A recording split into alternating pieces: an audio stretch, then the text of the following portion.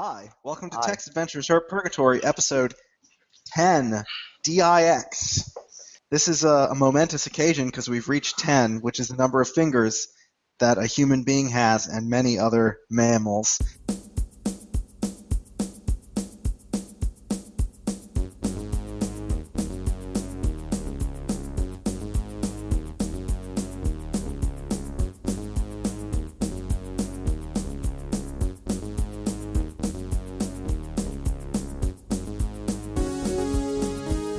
Text Adventure Purgatory is a podcast where my friends and I play interactive fiction and we talk about it for your amusement and our edification. With me are Marlon and Steven. Say hi. Hi. Hello.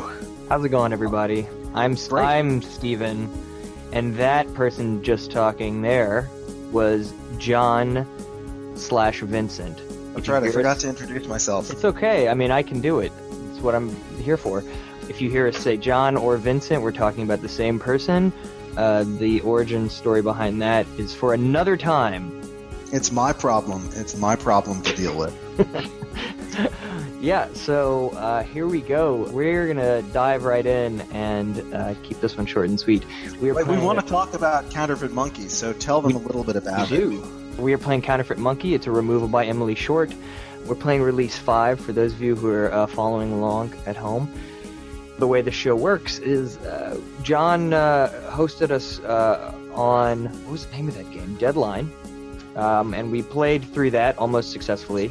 And then the way it works is that one of us sort of hosts the game, reads the narration, maybe makes general suggestions, sort of keeps things on track, and awards arbitrary points to the players who, for the sake of this game, are John and Marlon here. And then at the end, at some point we're going to have to figure out a reward system, but for now it's just appreciation of your peers, which is really the highest reward that can be.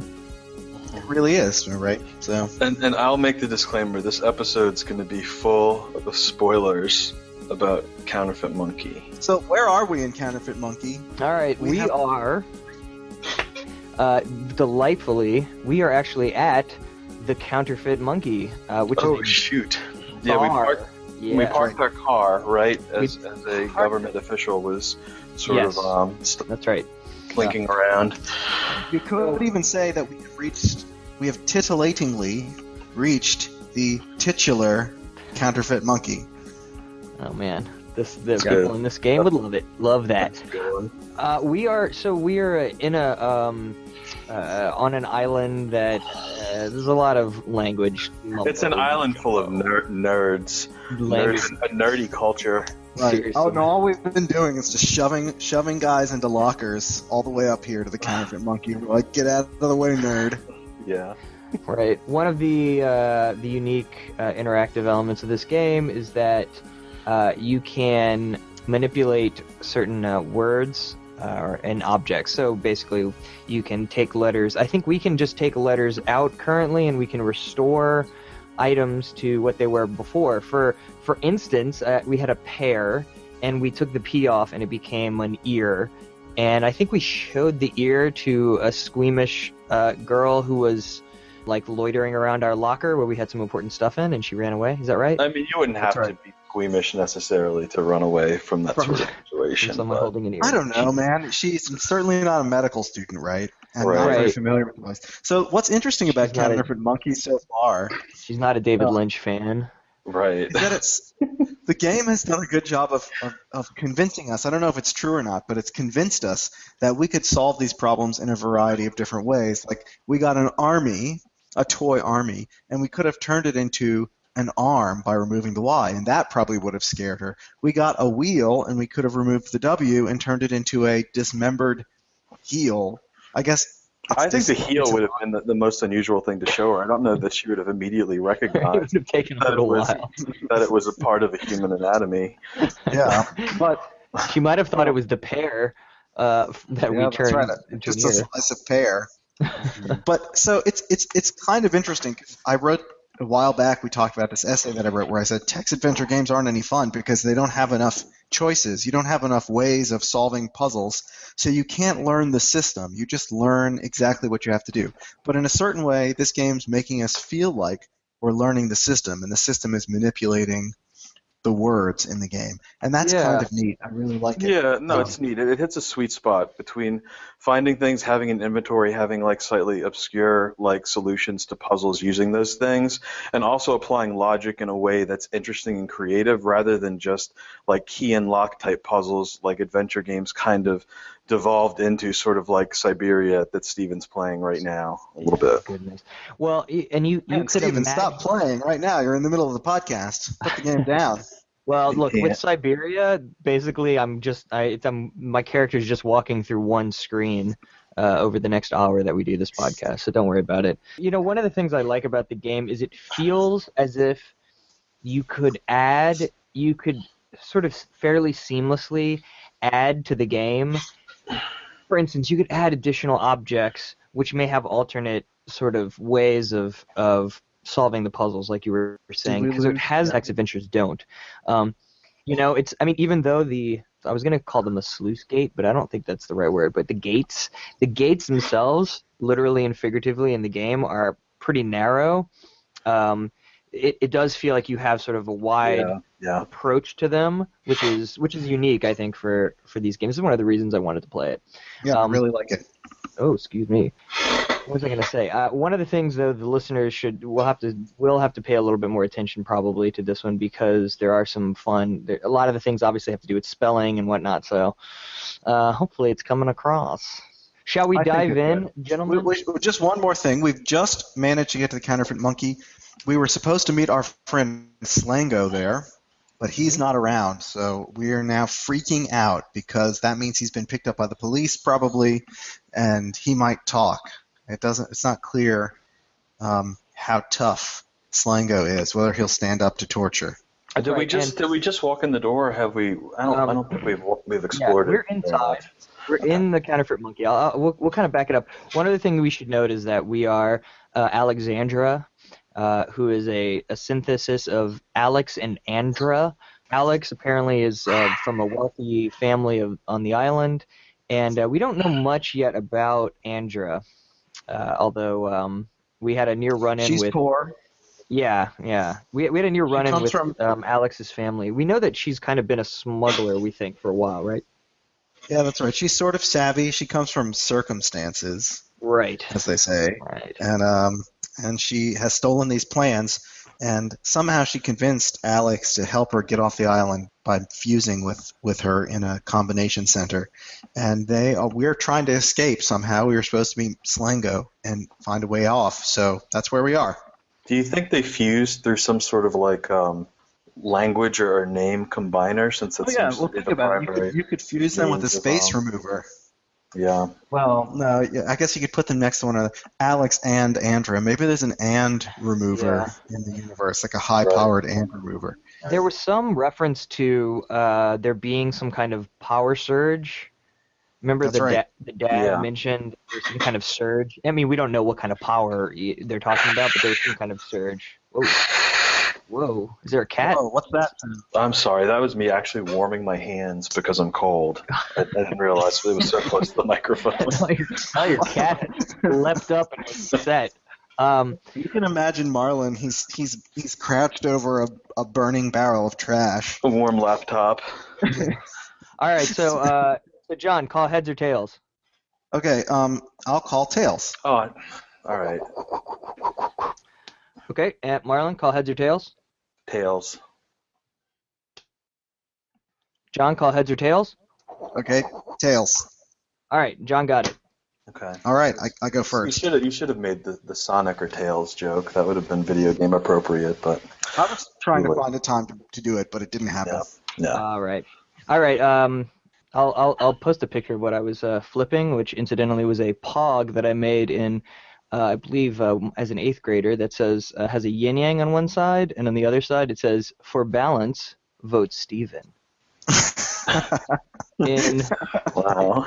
Wow. I think 4 different fonts. Each word is a different font. I'll post a picture of that For Mortal think Kombat, vote Steven. for Mortal Kombat. Seriously. All right. Okay, here we are. The Counterfeit Monkey.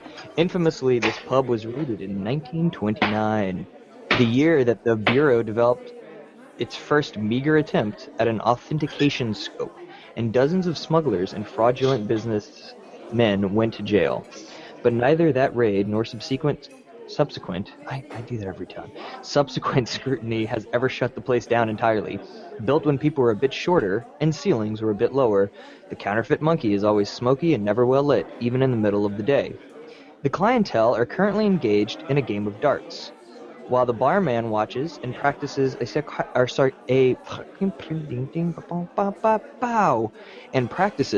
sarcastic wit on those who embarrass themselves. There's also a quantity of Origin paste sitting out on the bar. Whoa, what is Origin paste? Examine Origin paste. I'm examining the Origin paste. We are. It's the paste that lines the walls of the uterus, the Origin paste. Whoa. Actually, I've heard some news about uterus paste recently, actually, but maybe. Go on. You can slather it on babies that are born by C-section. There are a bunch of health problems associated with being born by C-section, and people think part of the reason is that you don't get exposed to the microfauna in the canal as you're born. So what they do is they take samples of it during the delivery and they wipe the baby down with it. And this is really good for the baby. So. All right. Sounds good. Yeah. So this Origin paste is a cake of pale purple. It is able to disguise letter-reformed objects so they don't look like obvious frauds, or even show up under authentication. The only problem is the distinctive smell. So smell Origin paste. The Origin paste is powerful stuff and worth a good bit of money. Let's smell it. Smell it. Smell Origin paste. Gonna smell the paste. Lavender wafts back at us. Oh, wow. Wasn't there lavender in the garden? No, it was charred. You're imagining. No, it was charred, you're right. It was charred. Lavender sounds familiar, but I was thinking, we could have it sticking out of our pocket, and thus have an explanation. For the smell. All right, so we've got this stuff. Now, it's expensive, so why is it just sitting out on the table? So we're getting a cue, I should say, for the audience's sake, that we could ask about Slango. And we can ask if we can just have the Origin paste. Let's ask if we can have the Origin paste before we tip our hand. That Origin paste... Oh, sorry. I gotta remember my voices. That Origin paste for sale? Well now, he says, grinning. That would surely be illegal, would it not? Origin paste is, after all, a controlled substance in this country due to its unhappy association with fraudulent activities. On the other hand, there is no law against someone winning the Origin paste in a completely legitimate game of chance or skill. So it's suggesting we ask about Slango again, or how we can win. It sounded like Rod Sterling right at the end. I think we should ask about how to win. We're going to ask about winning. We shouldn't make a Charlie Sheen joke. That poor guy. Charlie Sheen's having a hard time. Joke. He is. I know. Okay. You know what I was thinking? I think the Republicans should draft Larry the Cable Guy. Haven't they? I mean, do they need to draft them? To be a presidential candidate. Oh, right. I think his no-nonsense attitude towards getting things done would be a pretty, he could powerfully compete. Oh, you're right. He says that line. Yeah, he says get her done. Well, I think I would vote for him. At least as a vice presidential candidate. I mean, you don't necessarily want to swing someone, on the American public. That's All right. Explain this game. This is us talking. Explain this game as though I have no idea what you're talking about. You say, leaning on the bar in an interested fashion. Are you flirting with Parker? No. Okay, good to know. It's a designated challenge game, says Parker. I don't know why the bartender in this skeezy bar is Rod Stewart. Rod Stewart. It's not Rod Stewart. Rod Stewart. But I think we can picture him looking somewhat like Rod Stewart, even though he talks like Well, this is science fiction, so I think Rod That's Stewart true. looks like a science fiction He character. does. He does. It's a designated challenge game. I'll just put a little gravel in there. Says Parker. You've seen this played before, but he explains the rules anyway. There are 2 contestants, 1 challenger and 1 defender. The challenger chooses any object he likes and shows it to the moderator ahead of time. The defender, without seeing the object, stipulates a general category. The challenger has 5 minutes to turn his designated object into an item that fits the defender's category, or he forfeits his ante. Now we're getting a couple reminders. We want to play this game, and then we're also reminded of past experience playing games. So I believe we just say memory to look at our memory. So let's remember games. All right. 3 of you were watching the contest at Counterfeit Monkey. This time the prize was a bottle of Dove Wing absinthe, and the latest contestant was trying to let her remove her way to an object the size of a pebble. Slango lifted his root beer. These guys are in a rut. It's all made of liquid and size-based challenges. I want to see some demanding categories. Strawberry scented, paisley, pachyderm themed. You I think he shrugged. was pachyderm. Pachyderm. Yeah. What did I say? Pachyderm? Pachyderm? Yeah. Just, Pachyderm. Themed. You shrugged. People remove tiles, you said. You can get a letter made tie any color you want. This is Brock. I don't have a voice for Brock. Import category 5, Brock said. Now that would be a strong challenge category. Under Atlantean customs law, import category 5 means things that are edible but not fruits or vegetables. Everything from drugs to chicken breasts. Clear, but it rules out a lot of overly productive agriculture words. Then we're back in the present. That was a little bit of a confusing memory, but I guess they're... yeah, that's exactly right. I think the idea is that, excuse me, the challenger says, here's the object I'm using, and then the defender chooses some category, and then the challenger has to change his object into an item that fits the defender's category. So they're just suggesting, like, make a liquid was a challenge, or make it bigger than something. For in this case, they're saying an object the size of a pebble. Right. So it's in the challenger's best interest to choose an object that has a lot of letters. That's you would right. think? Yeah. Or a lot of potential words within A it. lot of potential words, yeah. Right. Okay. So and they're supposed to whittle down this object like in letter removal, like single letter removal fashion, I guess, right? That's the only way we have to winnow it down. So, Yeah. all right, let's play this game. Play Okay. game. Let's play the game. What are we anti, by the way? I don't know. We're gonna decide in a second. I'd like to play that, you say. Excellent. Oh, did I mention the small matter of the entry fee? I get the roll of bills out, and he peels off 2 20s. Thank you. Now you pick your entry article, and I'll ask one of these good gentlemen to suggest the defense category. Now, it's still suggesting that we talk about Slango here. Mm-hmm. But I want to finish the game because who knows? I understand that probably we're cool, but all right. So let's pick. We are pretty cool. Pick an item. Yeah. Okay, you want to look at our so- inventory then, probably? Yeah. Let's say inventory. All right, here's what we got, folks. We have the remover. It's currently set to D. We have a backpack. We have a flash drive. We have a monocle. We have a roll. We have some plans. And we have a tub of restoration gel.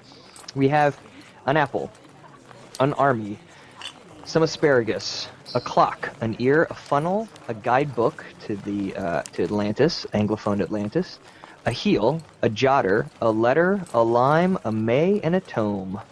The monocle is packed away in the backpack because when we saw the whatever it was, an authenticator, I think, we got nervous and hid the monocle because we're not supposed to have one. Right. But the backpack is also, notes gaping wide open so everyone can see what's inside. I have a question. Something that is multiple words like guidebook to Anglophone Atlantis. Can you make new words and exclude the spaces and sort of have them run into one another? I think I don't know, there's been kind of discussions. I'm assuming that it sounds like they suggest that everything kind of has some name that refers to it in a general way, so it'd be guidebook, probably. Yeah. We might have a better thing, but it would be hard to figure out how to... we could try using it on something with a space in it, but I don't know. Okay. All right, let's Anything think in there about look this. useful. Yeah. So we nice could turn that it's enough apple out of into water. ale. Yeah. Yeah. We could turn apple into ale, army into arm, clock into lock. Our ear is actually a pear, but That's it could right. also become. No, excuse me. Our ear is actually a pearl. Pearl, yeah. But it could become a pear also. A funnel could be fuel. Yeah. Yeah, funnel's pretty good. Our heel was a wheel. Our jotter could become an otter, but we can't make living things. That's right. A letter. Let's see. I don't know if we can do anything with a letter. Yeah, it could be a leer if they allowed us, but I don't know that Yeah. we can have a leer without a face. Although apparently we can have a scar. But oh yeah, I guess you're right. We could make it a leer.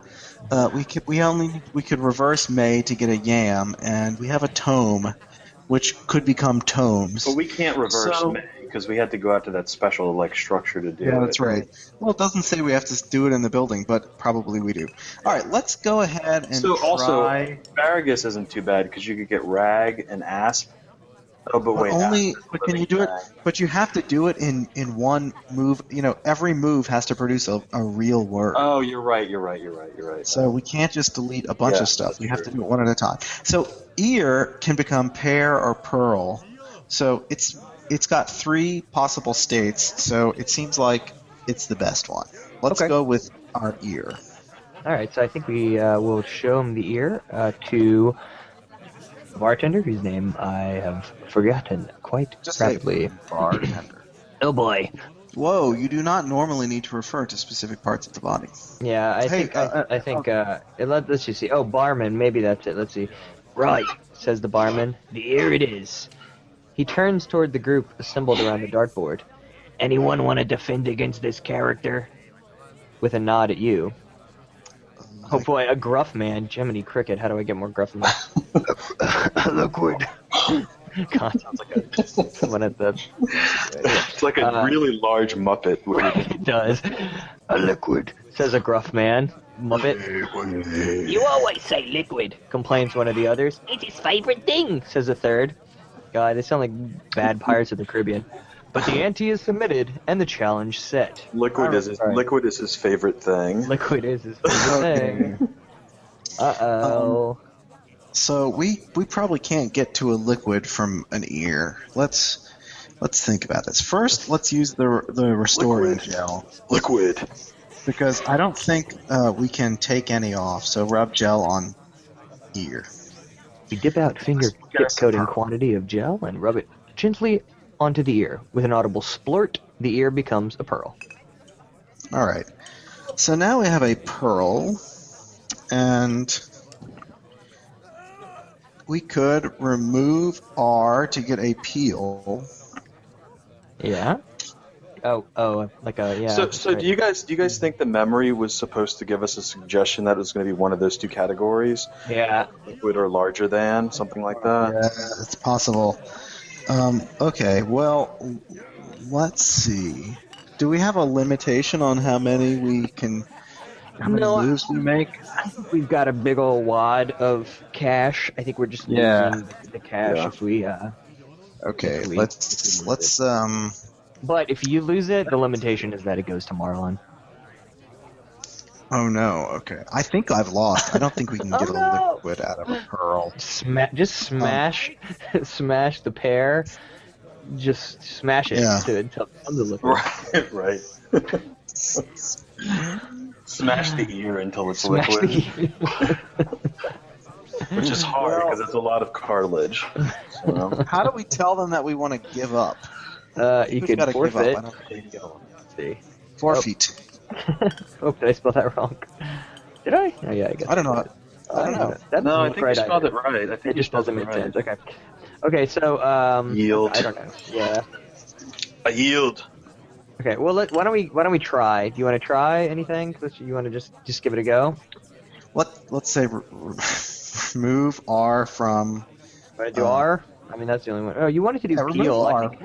P. Yeah, You let's can try say it. P. You can be like, P is a liquid, right? And they'll be like, you spelled it wrong. We'll at least be close. Oh, Okay, here we go. The pearl flickers and there's a brief image of appeal in its place. The concept strangely embodied in a physical form before the power gives out. I guess your device there just isn't tuned to reify abstracts. Oh, well. Too bad. What would it have been like? Let's see. Oh, you can make it into a PEA, huh? Right. Yeah. We could. You want to just Let's remove the L from Pearl. All right, we see the now familiar pair here. Yeah, and now we can remove the R, and we'll get a P. So that's interesting because if they would have done size, that would have been a nice thing to. We would have won. Yeah. Can we show P to bartender? He's going to be like, this doesn't work. Hopefully that'll get us out of this. Yeah. Well, no, says the barman. It has to be a liquid, any kind. Your time is up, I'm afraid. No luck this time, eh? Pity. He divides your cash ante in half. Half to the house, half to the defender who beat you. I'd like to ask whether he's seen Slango play the game again or complain that the game is unfair.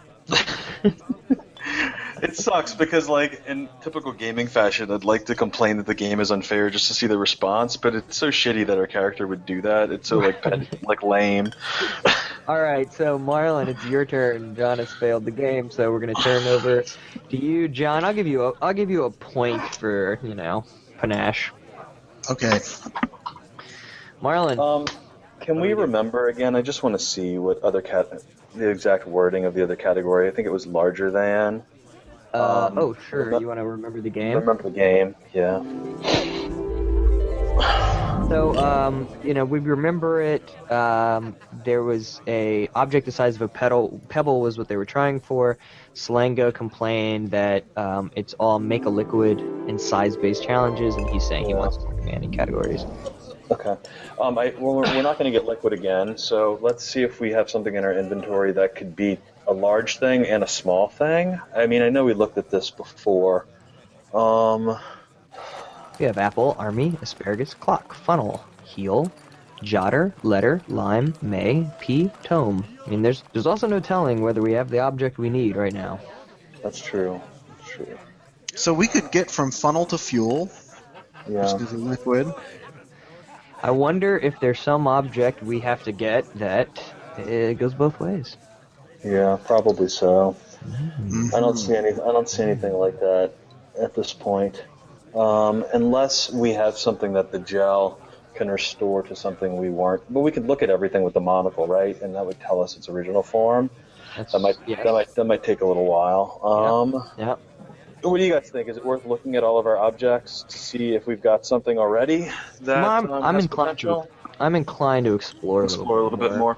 Maybe talk to him about Slango. I mean, maybe he goes, here's this, here's this thing object. Slango left for you. Right. That's really versatile. All right, Right. sure. Let's ask him about Slango, and then we'll look around the bar a little bit more.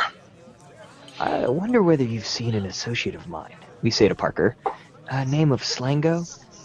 Parker looks over the bar at us. He comes in here from time to time, he says. Very regular customer. Always has about 3 rum and cokes. This is a lie, and therefore a test. Slango doesn't drink alcohol himself and doesn't permit drunkenness in his crew. Okay, go ahead and challenge Parker per the suggestion. We are playing in some kind of... I mean, there was a moment early on when we could have turned off all the tutorials in the game, but it turns off all of the tutorials in the game, so... It must be a different Slango, we say. Mine is more of a root beer man. Thanks anyway, though. Oh, that's Slango, Parker says. He's been around town the last couple of days, but not today. If you know his lady friend, you might try her. Lady friend? This can only mean Lena. She being the only female native with whom Slango spends much time socially. But you wouldn't have guessed that she'd advance to the status of lady friend. Either way, Lena's a rather odd woman who keeps a used bookstore off Deep Street. Yeah, and so Deep Street is actually pretty close, I'm assuming. Yeah, we drove down it, right? Right. Yep. Okay. Yes, we did. I wonder if we can access it without the car. All right, I am hesitant to play the game again. Let's do one more look in the bar to make sure there's nothing obvious object-wise. All right, so again, it's low and it's always smoky, and people are playing darts, and the barman is making fun of them, and there's the origin paste sitting out on the bar. Okay. So the only really option there is the darts. Just for the hell of it, play darts. I'm just curious if we can. We really don't want to attract the negative attention of those guys. Let's exit the bar. All right, so we go east. For people who are new to watching us, no, we listen. Listening to us playing this game, there's actually a map in this game which is somewhat interactive in that it shows you where you are and where you can go. It's very nice.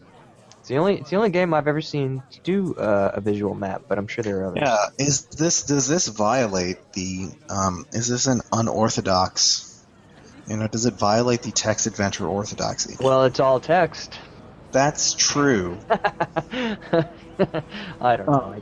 But it's certainly typographical, right? So I don't know. I mean, I think it's also not giving us information that we can't have. The game also, remember, you can just type go to, and we can go immediately to any location that I believe any location that we've been to or we have access to. Okay. Unless there's something keeping us from. That's right, yeah. I mean, there's a police officer somewhere on the docks, right? So we're back on the docks. Here are some dozens of boats tied up. Some of them are small to medium-sized fishing crafts, some tourist boats for trips around the island, some merely ferries to the deeper harbor where the cruise ships anchor. To the east, up a moderate rise from the sea-level docks, is the imposing exterior of the customs house. The classical look is only a little undermined by the public service posters along the front. Immediately west, the Counterfeit Monkey sign sways in the wind. Did our character hesitate or express some sort of apprehension about the customs house? I don't remember. I don't believe so. Although I think when we first possibly came here, we didn't really have the option because maybe that's where the. Well, no, I think that was at the fish market. No, I don't know. Okay.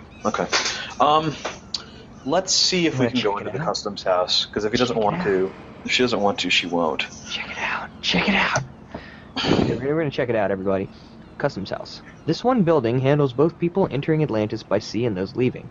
So there's an entry line, which feeds out into the city by the door we used, and an exit line, which snakes through from here to the point where boats and ferries board their passengers.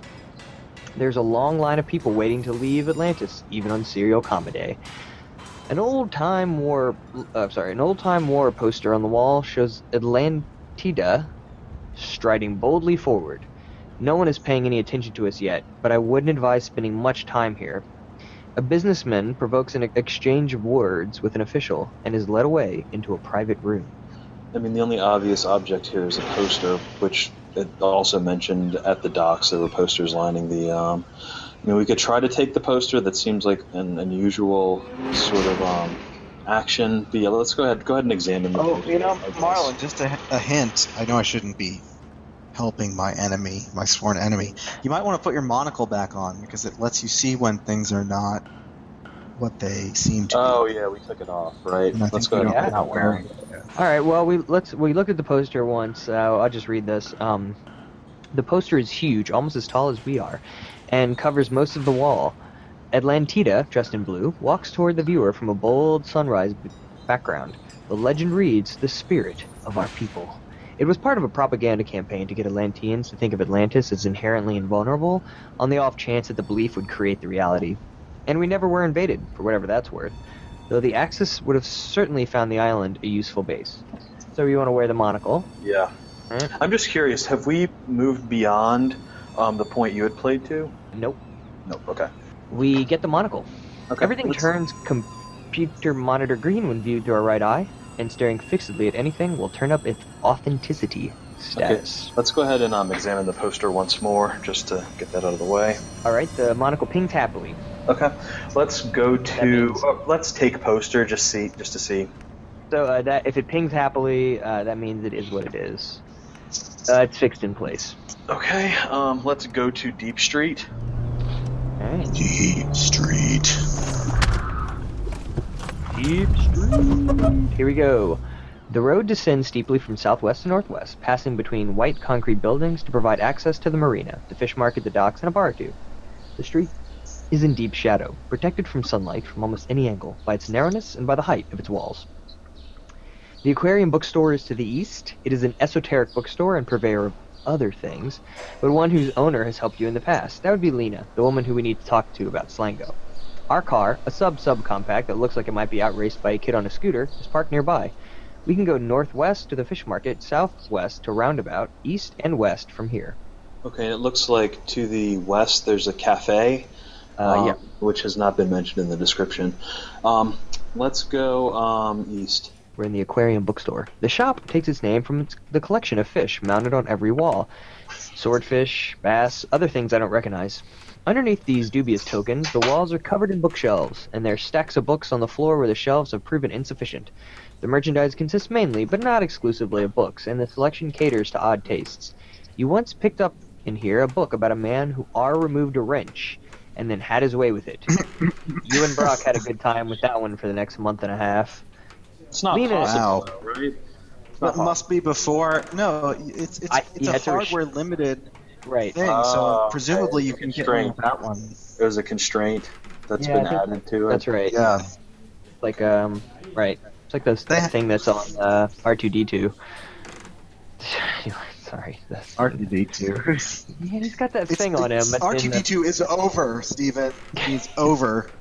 Yeah, you're right. It's all BB-8 from here on out. You're right. I still don't know what you're talking about with R2D2. He has a thing that Luke just kind of pops off with a screwdriver. It's his what is it called? It's called like a limiter or something. I know that's how I'm saying it, but I can't remember what it's called. Isn't it crazy how they like put R2D2 in an X-wing fighter to be its like onboard computer because its computer isn't like very good, I guess, to begin with. Yeah. I like that. I mean, that's Also, I think it's crazy that in the first Star Wars movie, you can see R2D2 like chatting with Luke on his screen inside the X-wing. Do you guys remember what I'm talking about? He's getting ready to go to Dagobah, and he's looking at his screen, and he's like, "Yeah, I have to go to Dagobah for this reason." And R2D2 is like printing readable text. Is he beeping stuff while he does it? No, because he's on the back of the thing, so he's like printing readable text on his screen, and I think that might be the only place in the movies where you might actually be able to read what R2D2 is asking. Huh. You know, there are people that have seen those movies a lot of times and are listening to this and are like... And they're like, "You are an idiot, sir. I'm coming to your house." Barking. Yeah. Especially my comment, because obviously Luke needed like a really special targeting system to make that crazy shot, right? Or they thought he would. Yeah, exactly. Okay, so Lena is present here in the shop. In fact, she watches us keenly the instant we come into the shop. Lena is an associate of Slango's. You hadn't realized that had crossed over into a romance. Slango has never, ever in your recollection dated anyone, and now this. Happy Serial Comma Day, she says. We can ask about Slango or say who we are.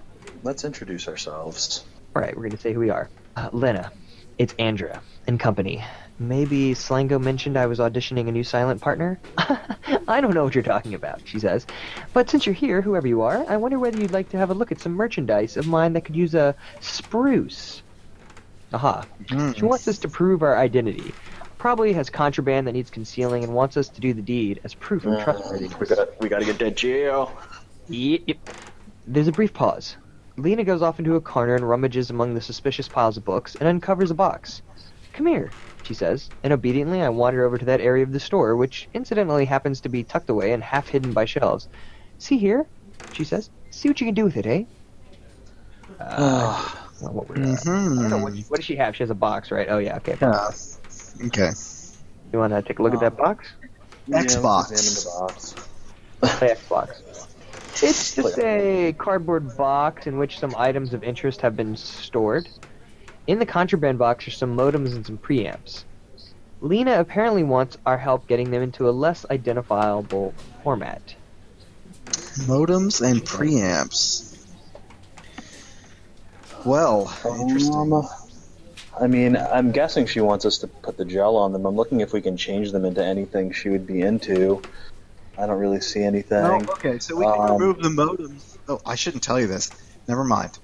I'm going to keep this to myself. Keep it a secret, because Marlon's only got another minute or so to get some action. Remove the S to minimize her stock of contraband? Sure. That could be it. You want to do it? Yeah, sure. Here we are. You flick your thumb over a small knob. There's a mad scientist cackle, and the modems turn into a modem. It's just a single instance of the same sort of modem. Lena regards the solitary modem unsympathetically. Well, it shrunk, but that doesn't make it look like what it isn't. What it ain't. We can calm her, or we can ask about Slango. Let's calm her. Chill and let the master work, Chill. you say. Anyone can pick a few letters out of your contraband. Shirk is coming up with output that won't disrupt the feng shui of this flea market you've got going on. Lena visibly relaxes. It's a privilege is what it is. Me letting you practice on my stuff, and no one said anything about contraband. Contraband's a bad word. Very hard to manipulate. Alright, here you go. You got one more chance. Make something happen here. All right. Go ahead. I mean, this isn't going to work, but go ahead and take off the M, turn it into mode, and see what happens. Mode. No, it'll be, you won't. Oh, yeah, it'll be Ode. It'll be Yeah, Ode. that's right. It'll be That Ode. will work, I think. You want to do that? Go ahead and try it, sure. I was going to do that, and now... With a distinct whiff of paper, the modem turns into an ode. A short poem, letterpressed attractively on a sheet of thick paper. It is entitled Our Ancestors, the Immortal Spirits of the Pyramids. A fact which disinclines me to study the rest. Well, it's portable, and it doesn't look like much, but then again, it doesn't look like much. I mean, I could easily lose it, couldn't I? Just one sheet? And if someone were to ask me why I was carrying her around, it'd be a little hard to explain. It's not like it's a whole book of them, is it? Jeez. Oh. All right. Well, you know what to do. All But right. I'll let you do this, and then we'll swap. Okay, can we add an S to it? No, I guess we can't. I think we can't. Yeah. We can't add an S to it. So we've got ODE. I mean, I don't know what else to do with it. What's the other thing she's got? She's got preamps. Preamps. So, The clock is ticking. yeah, One more move. It's okay. One more move. One more move. Reams. Oh, Reams. Okay, go ahead and take the P off of preamps. All right, here we go. There's a flash of psychedelic colors, and the preamps turns into some reams. Since each ream is 500 sheets of paper, and there are many reams here, the collection is unhelpfully bulky. Could you make that ode plural? Ah, she just gave it to us. A whole book of them would be safer, I think. Looks less suspicious. All right, John, All take right, it away. let's 2 points use the for restoring Marlon. gel All right, here we go. on the ode, Great. and Alrighty. then remove the M. Yeah, Lena is looking at the heaps of reams and saying, that's inconvenient, isn't it? And I have a bookstore, not an office supply shop. Okay, you ready? I so- thought she was just going to slip the ode into the reams of paper, but I guess not. Uh-huh. But she doesn't want the reams Now of we've paper. got odes. Okay, here we go. With a distinct whiff of an old book, the modems turn into some odes. A slender volume of poetry bound between red covers. It looks completely harmless and is written in English. The blurb on the back describes it as a collection of meditations on Atlantis' imaginary roots, which is to say, a lot of stuff about magic-wielding Phoenicians, Knights Templar, refugees from the Tower of Babel, space aliens, Kabbalistic mysticism, and Lully's combinatorics. Lull. I love Raymond Lull. He's a Lull. cool guy. Lully? Is it the same That name? must be what it's a reference to, is what Huh. I would guess. It's got to be a reference to Raymond Lull. It fits in perfectly with the rest of Lena's selection. Really amazing work. I've seen other people who will be able to do impressive things with local field distortions. Think hard enough and you can prejudice the outcome of a linguistic transition. But this is detail work like I haven't seen. My hat is off. Or it would be if I were wearing a hat and taking it off didn't mean taking it off too. Lena touches the binding appreciatively. You've even got that little bit of creasing in the spine that makes it look used. This is perfect. Only risk is customers wanting to buy it. I've got a couple. This would be right up their alley. Alright, there we go. So we get some odes. She seems to like it. All right. I don't Now know let's how take the S off of the reams because she just wants one ream. Yeah. Alright. Here we go. How many reams of paper do you have in your house right now, John? I have one ream of paper in my house. Yeah, just one? Is that you feel so, that's yeah. sufficient for your printing needs? Yeah, I think so. Yeah, and you, Marlon? 0. Wow. I mean, I've got like reams of paperwork like that have been sort of like stacked together, but I don't have like a ream of like new paper anywhere. I think that counts. Good answer. Good answer. I One think extra point for Marlon. I don't All right. think John. I'm surprised John has any reams at all because I was under the impression he was anti-paper and anti-physical media. So Yeah, but I don't live alone, so yeah. Ah, you know, A Shelley a likely story. loves that paper. There is a salmon cloud, and the reams turn into a ream. One ream, which is to say 500 sheets of generic printer copier paper in white. That works. Kind of thing I might have around for printing invoices on. I was a little afraid there you were going to go for a RAM just to spite me. Don't know where I'd put one of those around here. Yeah, I was thinking about going for the RAM, actually. Yeah. Let's go ahead and remove the E from reams. I don't think we can do this, but okay. Oh yeah, it's alive. We can't get that. It'll It's just ream. tell us It's that- ream singular now, right? Yeah, you're right. Yeah. Let's give it a go. Let's have No, a it's like a battering ram. It's not like a. It could be a battering ram. You're right. All right, yeah. So it's a legal override kicked in. Oh come on! I can't believe it's doing that. Well, you can't get. Oh, I see. You could make a ram. You could make like a right. battering ram. Right. Nice monocle, All right. by the way. This is Lena talking. Nice monocle, by the way. You do have all the good toys. Suppose it means you can check your work and see whether you've really got enough paste on things. So she's got what she wants. So let's ask about Slango. It's surprising that she says whether you've got enough paste on things, because up until now we've used such a tiny pea-sized amount of paste on everything. Uh-huh. The idea that we'd actually need to use more is a surprise. No, I think she's talking about paste to hide stuff, not gel, but paste. Oh, like the origin paste. no, but Yeah, the monocle well, shows you like what it was Yeah. originally. So you would use. Yeah, but- it replaces restoration paste. Yeah, but she's saying paste because if you're trying to conceal something, you want to know if you've put enough of the obscuring paste on it. Right, that the origin paste obscures the origin, so you want to know when you look at your monocle whether it's seeing something. It keeps people with monocles from seeing what it was. Yeah, But it's off right. that's Of course, why. it's covered with slimy paste though, so it's a little suspicious also. Okay, so here we go. We're going to ask about Slango, and we say, you wouldn't happen to have seen Slango around recently, we ask. Slango, she asked blankly, for all the world as though she'd had a lobotomy. Is that a board game? Is it? One could only Wow. Well, so let's reintroduce ourselves because maybe she's now ready to believe that we're. So, this is why she's not giving us... Yeah. We so still she need. says, So we go and we need to go back and. well, hang on. Remember, our listeners don't know what just happened. Lena says, what those need now is just a touch of paste to obscure the ream to the authentication scopes, and it'll be ready. Alright, so, yeah, that's the thing. We Okay. need some paste. So we've got to go get some paste. So Yeah. go to the counterfeit monkey.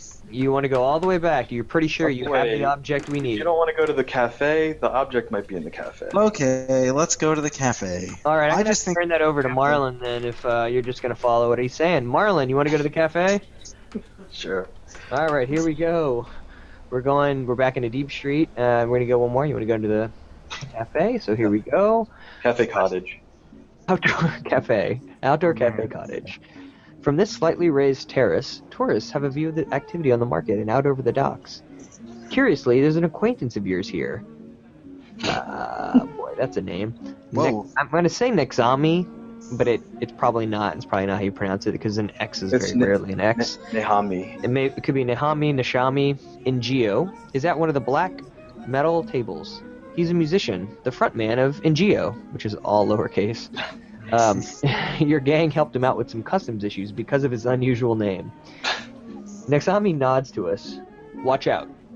That table next to you has something sticky spilled on it. And indeed, there's a spill. You were about to lean on it nonchalantly. We want to say thanks for pointing out the spill, or ask what he's doing in Atlantis. Thank him. Alright. Hey, thanks, Nexami. Hey, thanks. He makes a you're welcome gesture and then goes back to contemplating the sea view. Go ahead and ask what he's doing in Hotlantis. Yeah, that's right.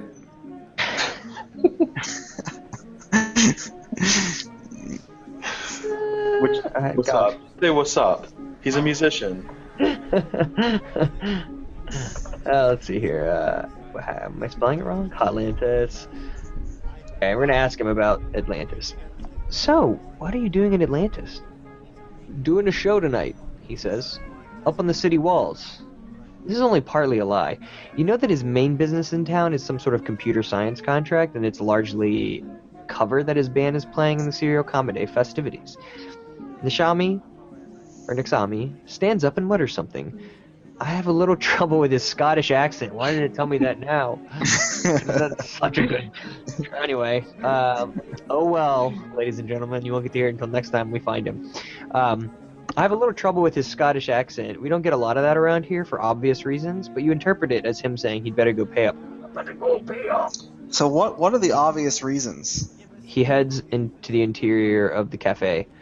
Yeah, I don't know. I mean, it's Anglophone Atlantis, and I wonder if I think there's some suggestion that it's a little bit xenophobic. Yeah.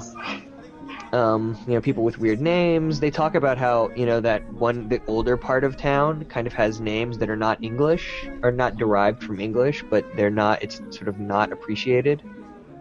That's right. All right, let's try to follow Nexami.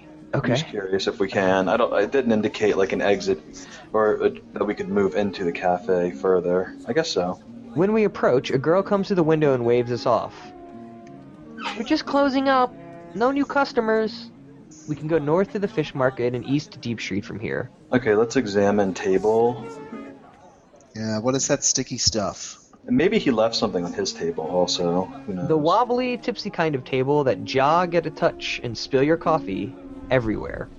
On the round black metal tables is a spill. Ah. The monocle pings happily, alright. Yeah. Wipes. Do we have anything to wipe the spill with? Oh, why wipe this spill? Why wipe it when you can take it? We can take it, you're right. Alright, go ahead and remove that. Yep. Alright. There's a flash of cerulean light, and the spill turns into a pill. It is small, round, and blue. There are no brand or generic markings to indicate what it might do. And Okay. you must see that it was Man, a spill. let's take the pill. Yeah, let's take it. You want to eat No, it? I want to pick it up. No, I want to eat it. You want to do something before you swallow the pill? You want to save? I don't know. No, I'm sure it won't let us. We can save it, but I'm sure it won't. You're right. It has not let us reach like a dead end condition. Fail state? Well, just for fun, let me go. We're save scumming. The kind of scum we are. You know, it's funny. Alright, go ahead and swallow the pill. I thought that save scumming was was related to Scum, the Scum engine. But I don't think it is. No, I think it's just supposed to be. It's so crazy. Like I used to save scum on first-person shooters to the crazy degree that like I just would never let my character take like damage up until a certain point. No, but I think that's the appeal of the first-person shooter is that in your mind, you're constructing this Die Hard-esque playthrough. It's like a machine-assisted tool run, right? So it's just like absolutely perfect sequence of events. That's definitely the appeal of a game like Max Payne, right? Where it's like every encounter, every set piece is perfect, right? Yeah. Right. And I mean the idea that the game sort of acknowledges what a ridiculous killing machine you are, right? Yeah. The game is like, this is crazy that this person is just jumping around killing 10 to 15 people in a room. That's right. Okay. Yeah. We toss the pill into our mouths and swallow it dry. There's no immediate reaction, but after a few minutes, a cramping pain begins to spread through our stomach, and it becomes difficult to breathe. Yellow and blue spots float in front of our eyes. Our skin begins to itch. Dimly, I wonder whether these symptoms correspond to any real medical condition, or whether the pill is simply poisonous by invention. But we are not clear-minded enough to go on thinking these sorts of thoughts for long. That's what would have happened if we had done something so foolish. Shall I suppose we didn't?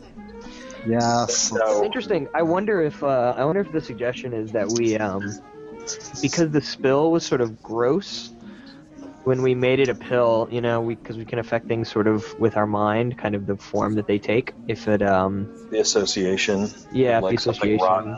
Yeah, sort of hurt us. So now they, by the way, mention that the tables have umbrellas. Okay. Okay. Let's go ahead and examine the umbrellas. So the umbrellas are umbrellas. They carry advertisements for brands of liquor and beer. Can't really do anything with an umbrella, I think. Yeah, just try to take it just to see.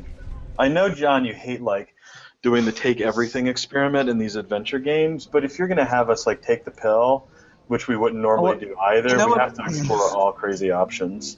It reminds me of the code in what's the name of the bad video game where you're a lady vampire?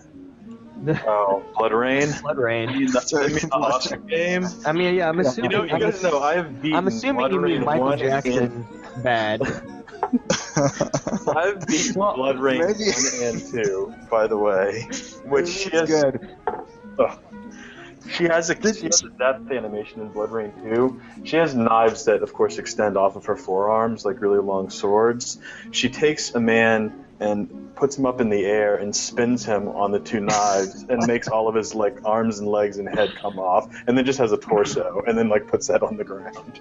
Well, Right. as I recall, there's a code that makes all of the weapons she has appear on her body That's right. Yeah. as if she's carrying them around, and that's what I think of. I think it's ridiculous to imagine our character like literally walking down the street with all of our arms filled with just like everything that we've taken. It also reminds me of the scene in The Jerk, right? The Steve where he's Martin walking. movie? Oh, right. Yeah, Where the Steve Martin movie. Where he's like, I don't need anything. I don't need Yeah. any of this. He's rejecting In his defense life. of this game, though, we probably could play in a fashion that we minimize the size of our entire inventory, like as we move around places. So you could make it a little more realistic, I think. That's true. That's true. I mean, and we have a backpack. We could be putting things in the backpack, which we're not doing. Okay. So this spill, we can turn it into a pill That's right. or a sill, which is a little bit bigger, I guess, depending on the size of the thing that the sill is mounted on, right? Right. Spill. Is there anything else we could make that into? Ill? Maybe. Ill. Maybe. Ill is pretty small. Yeah. I don't think we can make it into Pie? all. We can try it. Can you make it into pie? The concept of pie. That might work yeah. because we've gotten some pretty close. Like we got a sag. Remember that we got a sag. I don't think we can turn it into. Oh yeah, we can't turn it into a pie. Pie is both very small and very large. That's right. So we can. Infinite. It's large in terms of the actual nears length of the infinite. number written out. Yeah, That's right. Yeah. but small in terms of its actual value. We can't take the umbrella. There's nowhere else that's immediately accessible to us. That guy said his band is playing, so we could go to the old city walls to see if there's some sort of performance there, or we could go back to the Counterfeit Monkey and give our spill a whirl. Do you think when giving the thing to... Oh, the spill is also liquid, so I think it covers all our bases. So we could have used it as a liquid, a big thing, and a small thing. Maybe it depends on which form we give it to the bartender in. Like if we give it to him in pill form, he's probably going to ask for a liquid. If you give it to him in spill form, he's probably going to ask for something small. Who knows? But yeah, let's go back to Counterfeit Monkey. Just go. Okay. Here we go. We're gonna head to the Counterfeit Monkey, back down, past the fish market, past the docks. All right, here we go. So we're back in. Parker acknowledges you. We can play the game again, and we have a fleeting thought of our crew's attitude to Atlantis Attitudey. Law. Dude. You want to remember that? Yeah, let's remember all the shade we threw. Yeah, that's right. All the shade there is to throw. So we're in the Fleur d'Or guest room. A clean-lined, minimal room, but furnished expensively. Fresh-cut tulips in a plain glass vase, high thread count sheets, vast pillows suitable for the hibernation of giants. The closets feature safes, which is excellent for someone in your line of work, because it tends to persuade guests that their computers are being protected when they go out. You are inside because you bribed a housekeeper and were gathering information from a businessman's laptop, while the businessman himself, I don't know why I keep saying businessman, from a I think that's a fair pronunciation of businessman. businessman's laptop, while the businessman himself was downstairs at the bar. The men was very handsome. But the bureau also had an agent, also posing as a housekeeper in the hotel, also up to the same purposes. The business with the minibar vodka was clever, I grant. Then we're back in the present. Oh, what intrigue! All right. Yeah. Now, Okay, I so think, it's actually, I think it's about an hour. And, yeah, and no, I maybe- think we should finish up our line of thought here. I believe. Okay. So we're gonna finish up this line of thought. All We're right. back to the game, and then All right. we know what we need.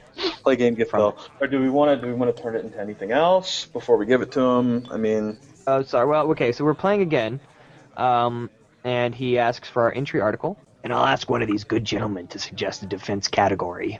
should we turn it back into a spell before giving it to him? Not sure. I mean, maybe we go either way, right? I mean, if they ask for something smaller than a pill, I mean, we probably can't make anything smaller than a pill. Yeah, I mean, in pills, I mean, that's very Do you want to change it to a sill? non-specific size. Yeah, go ahead and change it to a sill. Yeah, that's a great idea, actually, because a sill will work either way, right? Yeah. All right, let's see what happens. Oh, the spill drips through our fingers onto the ground. That's okay. Okay. All right, go ahead and use the pee remover on that spill on the ground. All right. The spill turns into a sill. It is a bit useless and disembodied without an accompanying window, but here it is, a board of white painted wood. Okay, go ahead and take it and then give it. There's a brief pause. Have you picked a wager object yet? Okay, so we're going to take the sill, and then we're going to show barman sill. You know, sill is the name of the Oh, no. creature. Oh, boy. He turns toward the group assembled around the dartboard. Anyone want to defend against this character? Import category 5, shouts a voice. The barman raises his eyebrows apologetically and says, It's a well-defined category, so I have to allow it. Any kind of edible, consumable object, be that food or beverage, that does not fall under the botanical import category, so no fruits or vegetables. I think we're fine. Yeah, we got this. Yeah, we can Well- consume. Yeah, or the pill is more obviously consumable. Oh yeah, we'll do the pill. Okay, so we'll rub the gel on the sill. Yeah. Yeah. I do like the idea of him consuming the spill, or arguing the spill's consumption from the floor. Right. The spill gives way to the now familiar pill. A winner! Says the barman, straightening Wow, up. they don't even make you give it to him, huh? What do you know? The origin pace is all yours, darling. This produces a squawk of surprise and irritation from the defendant. And you get the impression that this game has been agreeably fleecing tourists all day. Pity you had to come along and spoil it. We could ask whether he has any other games going. Alright, so our score went up 3 points, so Marlon's score went up 3 points. You did lose a point earlier, though, so... But he's still- Wait, what did I lose a still point whooping. for? You lost a point. Oh, God, what was it? I don't remember. I mentioned it. You just lost a point. Just trust me on this one. Okay. But you're still winning by 5 points. All right, so what do you think, folks? You want to wrap it up, or do you want to give this? You want to go rub some paste on some of Lena's stuff? Let's wrap it up. Let's Okay, have fantastic. Let's have our quick rundown of what we've been thinking about and/or playing and/or doing. Marlon, as we said at the beginning of the podcast, has been playing The Witness.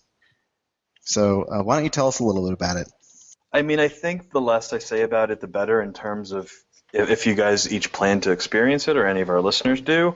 I think I tend to judge it in light of like some of the things Jonathan Blow said in a video I sent you guys earlier this week, because he criticizes adventure games for being kind of unplayable, like in our current gaming climate, because you're struggling with the interface the whole time, and you're also struggling to discern what is meaningful in the environment.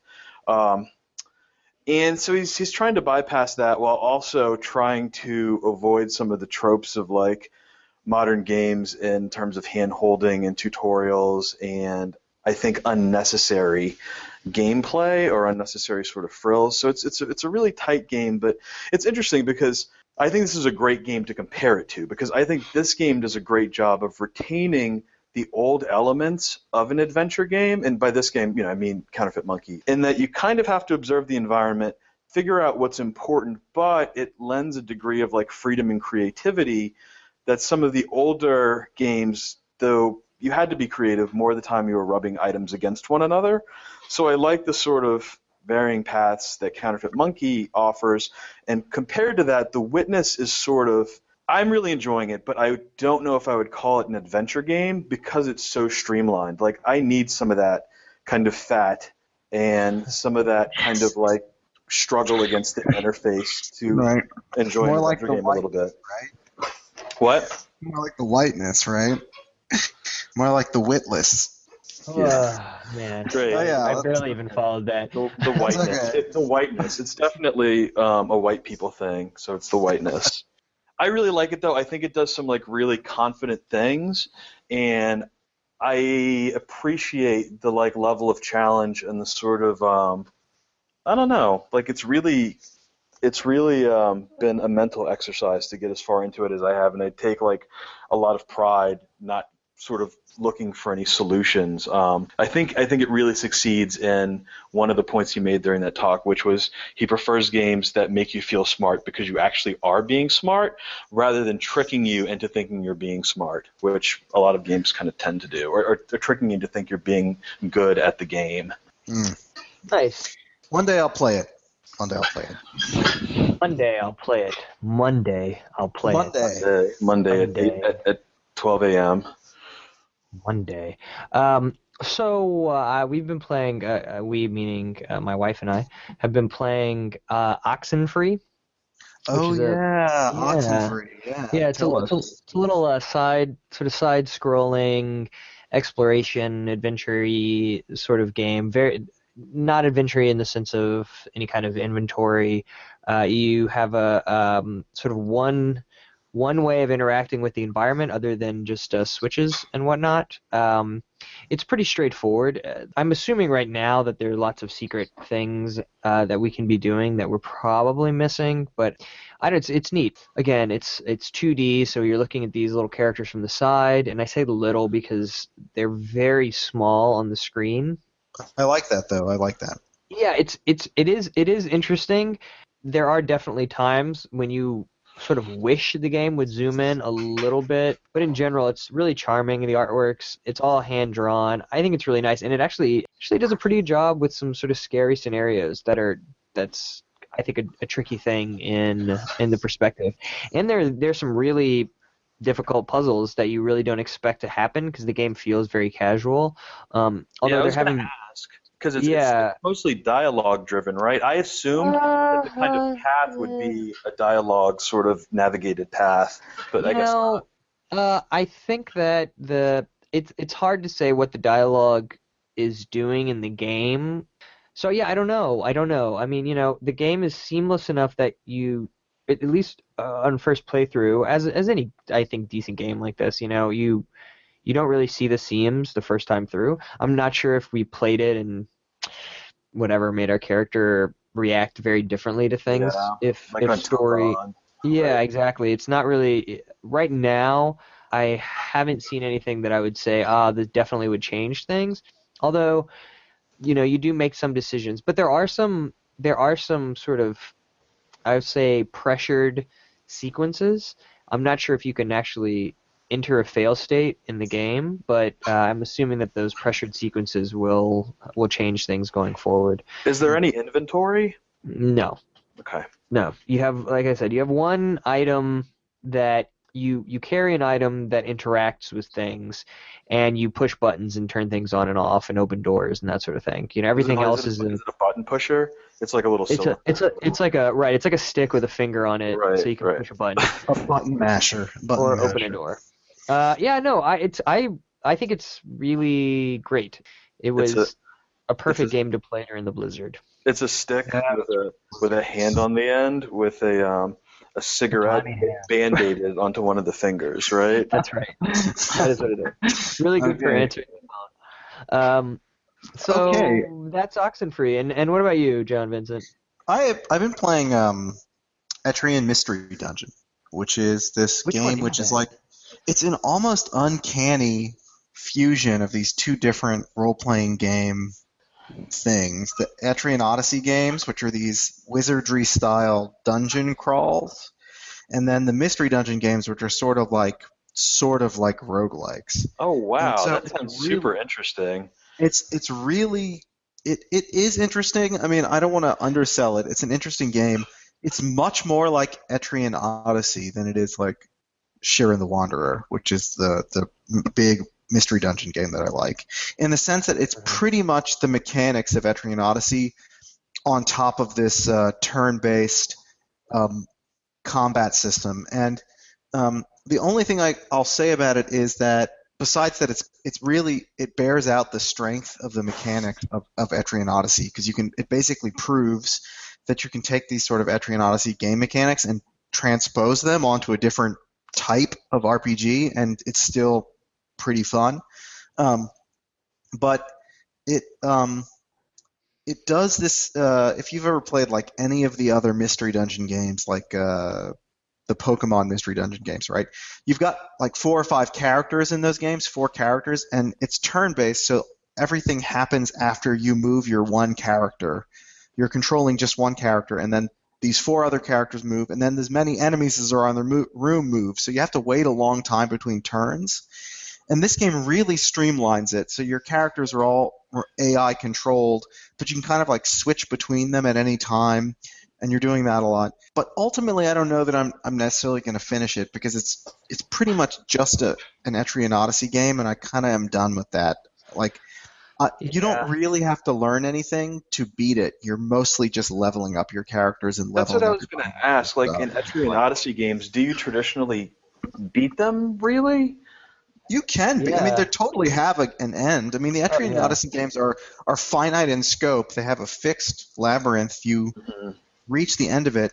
And in a certain way, they're better, because in those games, you actually like kind of have little touches of color in the labyrinth, like you find an interesting fountain, or you have an encounter with butterflies or something, right? So because those labyrinths are designed, they can have some interesting stuff to explore. And then in the mystery dungeon, what they did take from mystery dungeon are these randomly generated levels, and so the levels don't really have a lot of character. And that's, I could talk about mystery dungeon style games forever. You have to have those challenge-oriented, very tightly designed game systems in a mystery dungeon game, because the environments are boring, and that's sort of the problem with it. It's cute anyway, and I've been playing through again Resident Evil 4, which is super fun, and everyone. I really enjoyed Resident Evil 4, but I feel like it lost me a little bit, because eventually you've done so much combat in the game that it becomes really, like, I don't know, it becomes a little bit boring. Yeah, it does. It has this sort of plateau of difficulty, so it's sort of like you're almost able to just tune out. Yeah. Because once you've done it, it becomes really rhythmic. But you know what? It occurs to me that it's very much. Felt long. It felt long to me, which means that the game is like not varied enough. It feels like Dark Souls to me, and I don't want to get deeply into that discussion because it's getting late, but I do think that when you look at games like Resident Evil 4, it's not so surprising that Dark Souls exists. Like, if you look at games like Resident Evil 4 or God Hand, those games really prefigured Dark Souls in a lot of ways. Dark Souls is a little bit different, but pretty much the only thing it does different is it's less chatty. But apart from that, in terms of the pacing and difficulty, they're actually pretty similar. I mean, I'd say maybe, I don't know, I'd need more explanation another time for that, because I feel like you immediately understand how everything works in Resident Evil 4, whereas I feel like that's a big part of the Dark Souls experience, is learning all the different sort of facets of your stats and whatnot, and learning how that affects combat. I think there is more play variety in Dark Souls, but I think like the feel of the game, the sort of mouthfeel of the game, is very similar. It's very much like, I need to get from point A to point B, and in between those 2 points, I'm going to have a series of sort of like rhythmic encounters that involve very specific kinds of like rhythmic combat, and they really feel similar. And also kind of the way they distribute rewards, so you're getting like money to upgrade versus souls, and you're finding little items and stuff. There's definitely a kind of similarity between those games, and And so anyway, I just think it's an interesting thing to say about Dark Souls. Yeah, I can see that in terms of the rhythm of the combat, certainly. I think for me, like, Dark Souls is such an incredibly tense game, and sort of Resident Evil quickly became not very tense as I played it, and I think that's like a big point of, I don't know, very different experiences in that regard. Yeah. All right. It is bedtime. So this has been Wow, good conversation, guys. I'm glad to hear a little bit of that. Well, so we'll be back. Hopefully, I don't know. Next We're not week. releasing these, in any kind of real fashion. But yeah, we'll be back with more Counterfeit Monkey. Today was we didn't get quite as far as last time, but I think things will probably speed up pretty quickly. Okay, I've been Vincent Toops. This Text Adventure Purgatory. Talk yourselves out, guys. Okay, we've done our soul cleansing, and now we can escape the purgatory and go to heaven of the remainder of Tuesday night. That is right. All right. That's right. Okay. Interception, everybody. Bye, everybody. Bye, everyone.